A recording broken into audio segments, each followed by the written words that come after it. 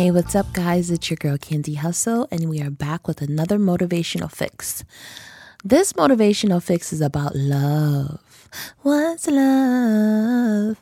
And on this motivational fix, I want to encourage you to pull out your love languages and not just say, oh, I know my love language is about physical touch. If you took a love language quiz last year, do one for this year because it may change.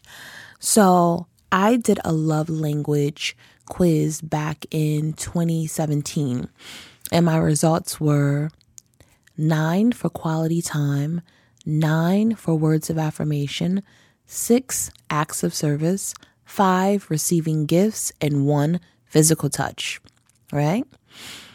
So this guy, he didn't ask me what was my love language. He sent me his, and I was like, oh, let me check mine out. But I couldn't find it, so I had to do another test. And baby, when I tell you those numbers changed. So in 2017, remember, it was quality time and words of affirmation were my top 2, right? And number 6 was acts of service, 5 was receiving gifts, and 1 was physical touch. On Friday, I just did my love language test, and it says I am now receiving gifts. 33% is receiving gifts. 30% is quality time. I got 17% for words of affirmation, 13% acts of service, and 7% of physical touch. Here's my thing. You see how things change? As I've gotten older, as I'm growing older and all of that good stuff, listen, I don't care about quality time as much as I care about my gives. Because I want you to give me my flowers while I'm still alive. I'm not talking about materialistic things. Yes, I would love for you to, gift me material things. That's always great. What woman doesn't? But at the end of the day, I'm talking about thoughtfulness, effort. This love language is more about, a gesture just to show that you care. You know what I mean? Perfume out the blue.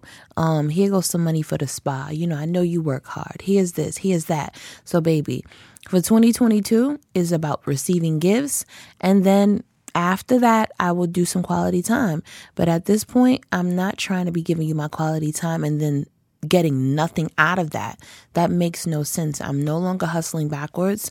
Baby, like I said, I will be 40 at the end of the year. And I'm teed up. I'm hype. So I checked on my love language. I'm readjusting that. My focus for all of that for this year. This is a new year. This is the same candy, but a better candy. I'm just getting better with time and I'm getting sharper.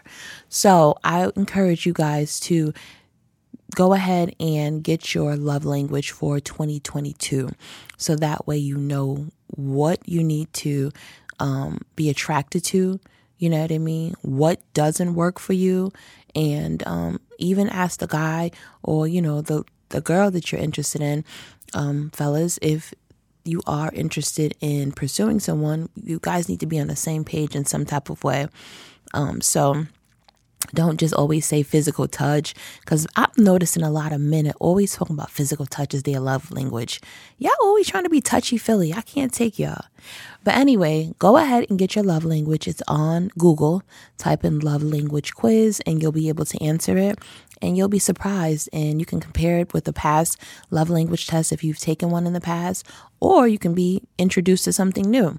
So we're going in. The month of love is coming up next month, and we got to stay strong because Valentine's Day can be off the chain if you're single and on social media. So get mentally prepared for that. So we're going to wrap up. This is my motivational fix to encourage you to tap into your love below. Well, not below, but tap into your love language, that is. All right. Thank you for tuning in to Dope Chick with Ambition podcast. Mwah.